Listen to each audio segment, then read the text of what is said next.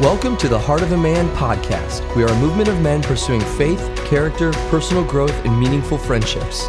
If you'd like to learn more about us and our mission to rebuild the American family one man at a time, please visit us at heartofaman.org. We hope you enjoy this lesson from our series called Genesis, Why Is It This Way?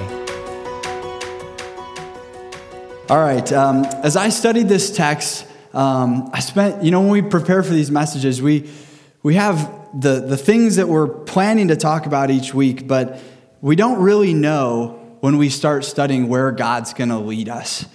We don't go into these with, we know we're going to teach that, and we know we're going to teach that. Really, each week, we come into these texts and we study and we read commentaries, and then we pray. We sit and we wait, and it's a hard part of doing this. And so as I was preparing for this, I was asking God to show me what thought or idea that I should highlight in this text.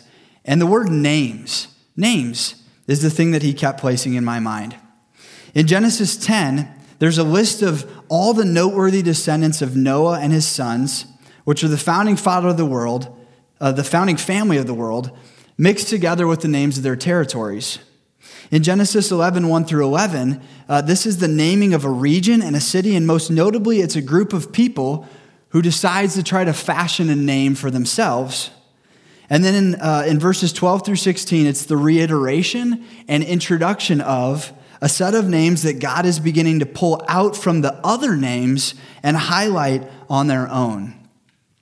My aim tonight is that each of us would clearly see who God says we are, and that we would embrace and engage those names rather than rebel against them.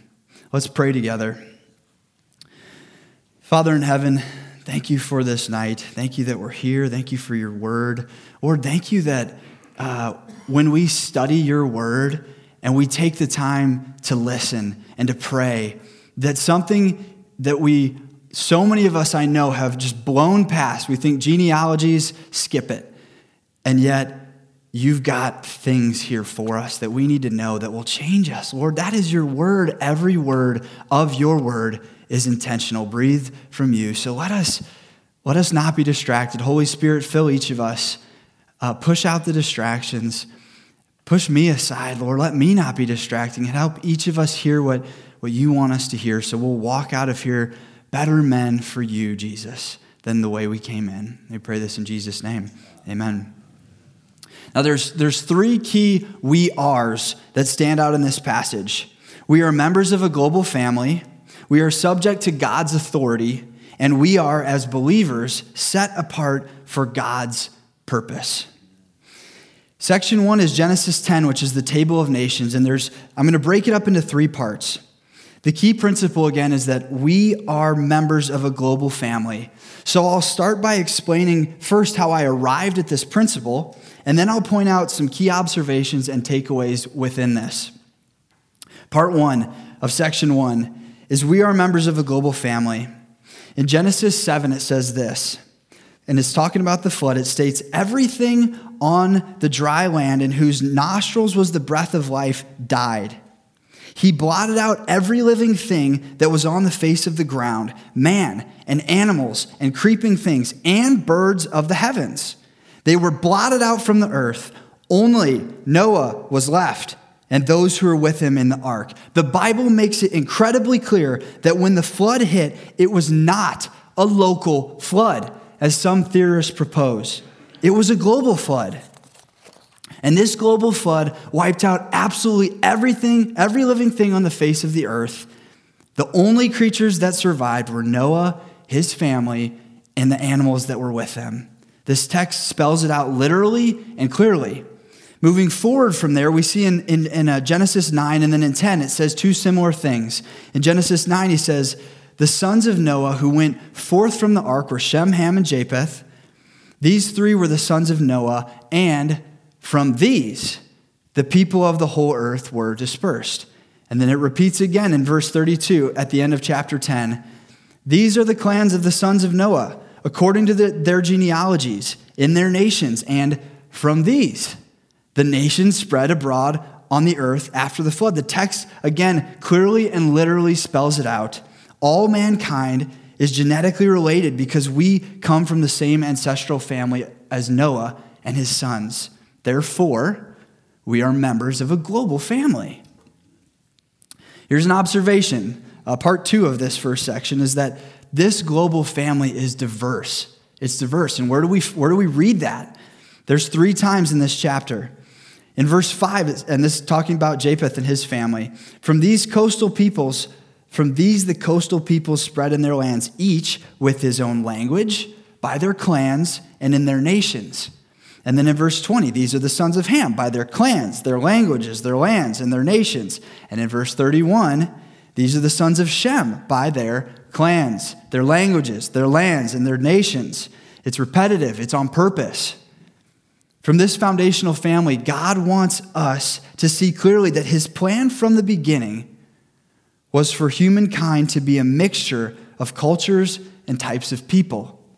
Why is this important? Diversity of humans, even those who don't believe or follow God, and God's providence allows mankind to see a larger, more comprehensive picture of who he is. Mankind is truly a mosaic. A mosaic is a piece of art that's comprised of thousands of little tiles of all shapes and colors, and the combination of them culminates into something that is far greater than the individual pieces. And that's what God's highlighting here. In humanity, the mixture of all sorts of people culminates into a picture that displays what? Into a picture that displays who God himself is. And what do I mean? Here's some examples of how this diversity points to God and who he is.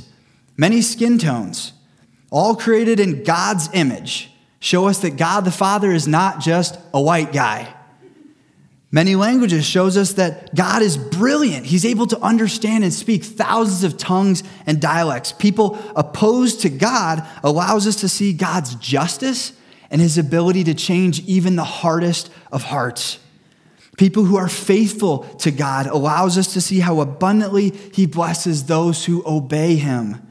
The diversity of humankind allows us to more fully see the many aspects of God's person and his character, which we would never experience if mankind was homogeneous.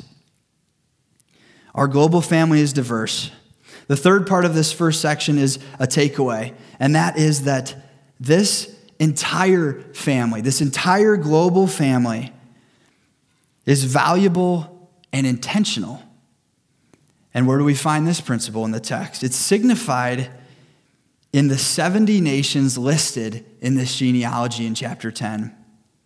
All throughout the rest of Scripture, the number 70 is used by God to show his care, his involvement, and his intentionality amidst his people. Here's a few examples. In Jeremiah 29:10, it says, "For thus says the Lord, when 70 years are completed for Babylon, I will visit you, and I will fulfill to you my promise, and bring you back to this place." The people of Israel were living as exiles in Babylon. And God says these 70 years of captivity are for a purpose that I have ordained. I've ordained it. And so don't worry, I've got you. You guys know the next verse. It says, I have a plan for you. I have a plan for you. These 70 years are on purpose. That number means that. In Numbers 11, we see this again. Then the Lord said to Moses, "Gather for me 70 men of the elders of Israel, and I will come down and I'll talk with you there. And I'll take some of the spirit that is on you and put it on them. And they shall bear the burden of the people with you, so that you may not bear it yourself alone." Just, can you feel the love of God in this moment? Moses is leading these people. They're not easy people to lead. And he wants them to know, you're not leading them by yourself. I'm sending 70 men. I'm bringing 70 men to you, Moses, so that you will know I'm involved, I care, and I'm here to help you. God intentionally lists 70 nations in Genesis 10 to emphasize that even with the fighting, brokenness, and things he knows will oppose him, there is great value in this composition that he's created. It's valuable. Keep this in mind as you think about these 70 nations. All people from these nations, obedient and disobedient, from which all of us have come, are still created in God's image and are children who God loves. They're his kids. He still loves them, regardless of how obedient they are to him.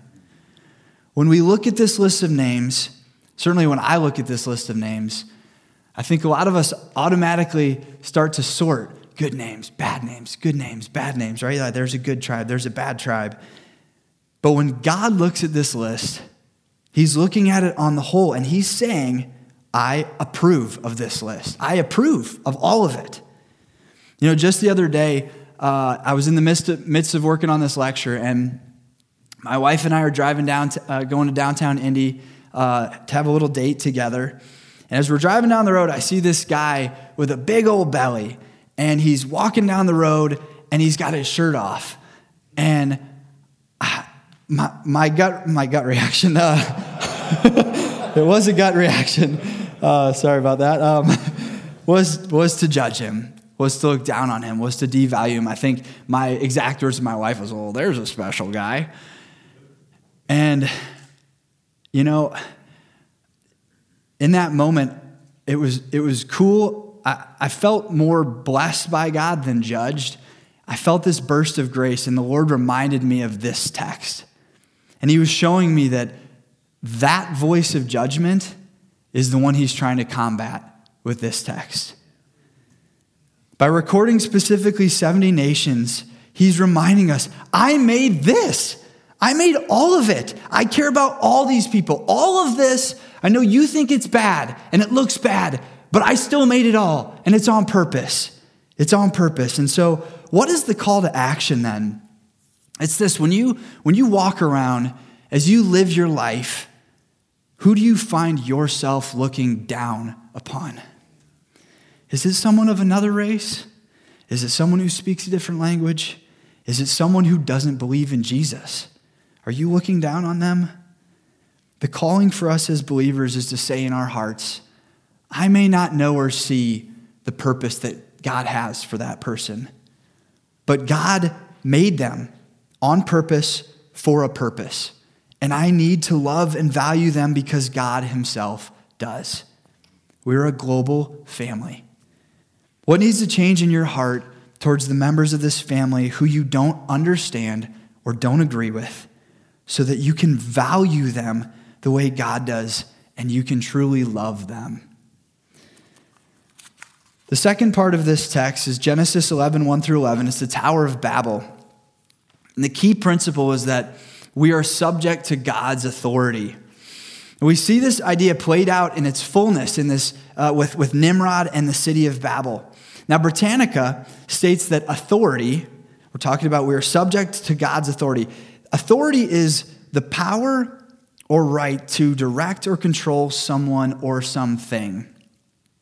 We all, as creatures who God himself created on a planet which he created, are ultimately subject to his control. Isaiah 46 says this so well. It's God speaking, and he says, remember this and stand firm. Recall it to mind, you transgressors. For I am God, and there is no other. I am God, and there is none like me, declaring the end from the beginning, and from ancient times things not yet done, saying, my counsel shall stand, and I will accomplish all my purposes. I have spoken, and I will bring it to pass. I have purposed, and I will do it.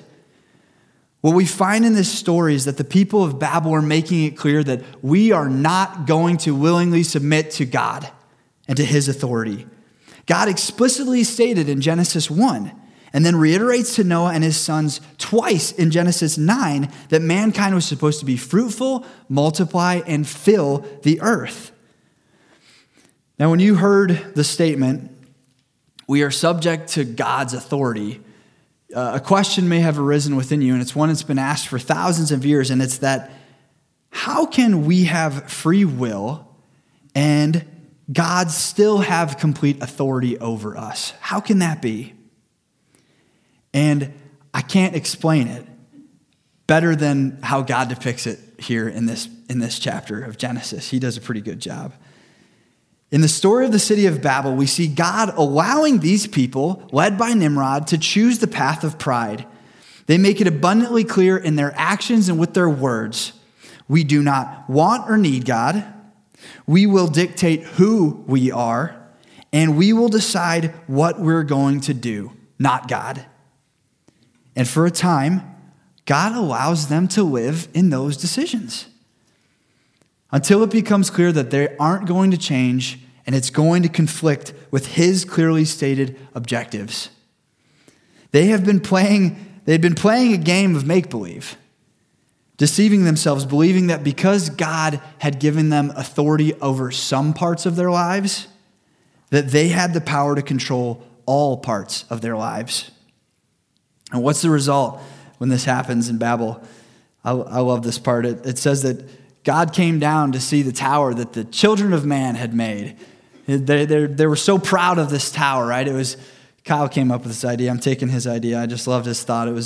There are these kids. It's like they're coming down to see what the kids did, like what the kids do. And it's all the way to the heavens. And he's like, guys, it's not to the heavens. And he forces this change by his authority. And they don't have any choice. And that change mandates the fulfillment of his will and alters their life in such a way that it would become very difficult for them to live their lives without relying on God. God is merciful in this moment. He's merciful in exercising his authority. He turns their lives upside down so that maybe, just maybe, they'll choose to obey and yield to his authority rather than fighting it. Proverbs 19:21 says, "Many are the plans in the mind of a man, but it is the purpose of the Lord that will stand." We as humans are given the ability to think and plan and make choices. But at the same time, whatever our plans are, if they circumvent God or they're opposed to his plan, they will not stand. They will not stand. We are subject to God's authority. We are. In what areas of your life are you making plans that ignore God and put you or your desires at the center? The final section is verses 12 through 26. It's the line of Shem. And the key principle is that we as Christians are set apart for God's purpose. We're set apart for his purpose. When we look back at these two chapters, if you observe closely the progression, starting with chapter 10 and then work to the end of 11, there's a clear intentionality in the sequence of the writings. So if you follow them through and really pay attention to the sequence, God's doing something here. So in chapter 10, he's listing the whole founding family, and he's emphasizing the value of the importance as a whole and in his relation to his plan for the world. And then in the opening of chapter 11, there's this stark reminder that we've just talked about, that the new population of the world has once again begun to cast God aside and chase the evil within their hearts. And so you start to wonder, what's God going to do next? What's he have to do next? And then there's this sudden shift that feels like it's almost out of place. And we're back into a genealogy, and you're like, oh, we just got out of a genealogy and we're back into it again. And he wants you to ask, like, why are we doing the genealogy again, God? We just got through that. And that's the point he's hoping you'll ask. Why are we focusing on Shem now? What we see unfolding in the very fabric of the text is the point of the text itself. Deuteronomy 7:6 says, "For you are a people holy to the Lord your God. The Lord your God has chosen you to be a people for his treasured possession out of all the peoples who are on the face of the earth." To be made holy literally means to be set apart for the service of God. Genesis 11:12 through 26 is the beginning of the setting apart, the making holy of the line of Shem that we will see played out all throughout the remainder of Scripture. God is signaling that this group, the line of Shem, is going to be used by him, for him, and in service of him. So what does this mean for us as Christians, as followers of Christ who may not be from the line of Shem? Galatians 3 says, this is the Apostle Paul writing to Gentile Christians, "For as many of you as we're baptized into Christ, have put on Christ. Then he says a few more things that are important, but this is the important part at the end. It says, and if you are Christ's, then you are Abraham's offspring, heirs according to the promise. And then Peter says this so well. He says, but you are a chosen race. He's talking to Christians, a royal priesthood, a holy nation, a people for his own possession. That what? That you may proclaim the excellencies of him who called you out of darkness into his marvelous light. The message of both these apostles is that for those who have accepted Christ, we too have been set apart, made holy for God's purpose. And what is that purpose? Why did God choose the line of Shem and eventually us to be the people through which he would tell his story? If we look ahead at Scripture, we see that the Israelites and the founding fathers of our faith were not the perfect picture of righteousness and goodness and purity and godliness. They were a mess. They were a pendulum of faithfulness and disobedience. They were rife with mistakes and idol worship and turning their backs on God, intermixed with moments of corporate and individual faithfulness. The story of the Shemites, Israel, our story, has been selected and set apart by God to show not how great we are, but how great God is in the midst of our stumbling through our relationship with him. So the question is, how committed are you to being used for this purpose? And what will win the hearts of people when they see your story? Will it be how great and righteous you are? Or will it be how great and loving God is in the midst of your victories and especially your failures? What will speak to their hearts? We are set apart for God's purpose. What needs to change in your life so that the non-believers around you can hear your real story, failures and successes, so that they will see God's true power, love, justice, and majesty through you? What needs to change so they can see the real thing? In conclusion and in summary, God makes it clear through his word who he says we are. We're members of a global family. We're subject to God's authority.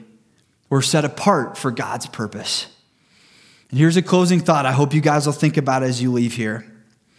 What if Nimrod, with all his ambition, had used that ambition towards embracing and living out God's will for him and for mankind? The mighty warrior who built cities and empires. The mighty warrior loving, valuing, and embracing the nations and the people who were different than him. The mighty warrior yielding to God's authority, calling out to Yahweh and saying, God, what land will we take dominion over and fill with your majesty today? The mighty warrior living a holy life set apart for God's purposes, allowing his faith and his failures to show his neighbors in the nations that God is good, loving, faithful, just, and able to save even the most prideful and arrogant souls that have ever lived. Men, it's too late for Nimrod, but it's the right time for us. It's the right time for us. So let us be the men who God says we are. Starting tonight, let us be those men. Let's pray together. God, I do pray that you would make these things come alive in us. Teach us to love and value those who we don't understand or don't agree with. Lord, embolden us to let go of control and submit our lives to your leadership and goodness. Let us live lives that are worthy of the purpose that you've set us apart for, not being Pharisees, Lord, not somehow thinking that our perfection is what will draw people to us. It's that your work in us, through us, and in all that we are, that's what will bring people to us. Lord, let us not hide behind the superficial. Let us be real, Lord. Let us be the men who you say we are, Lord. Let us be the men you say we are. Let that be the name that we carry. And we pray this all in Jesus' name. Amen.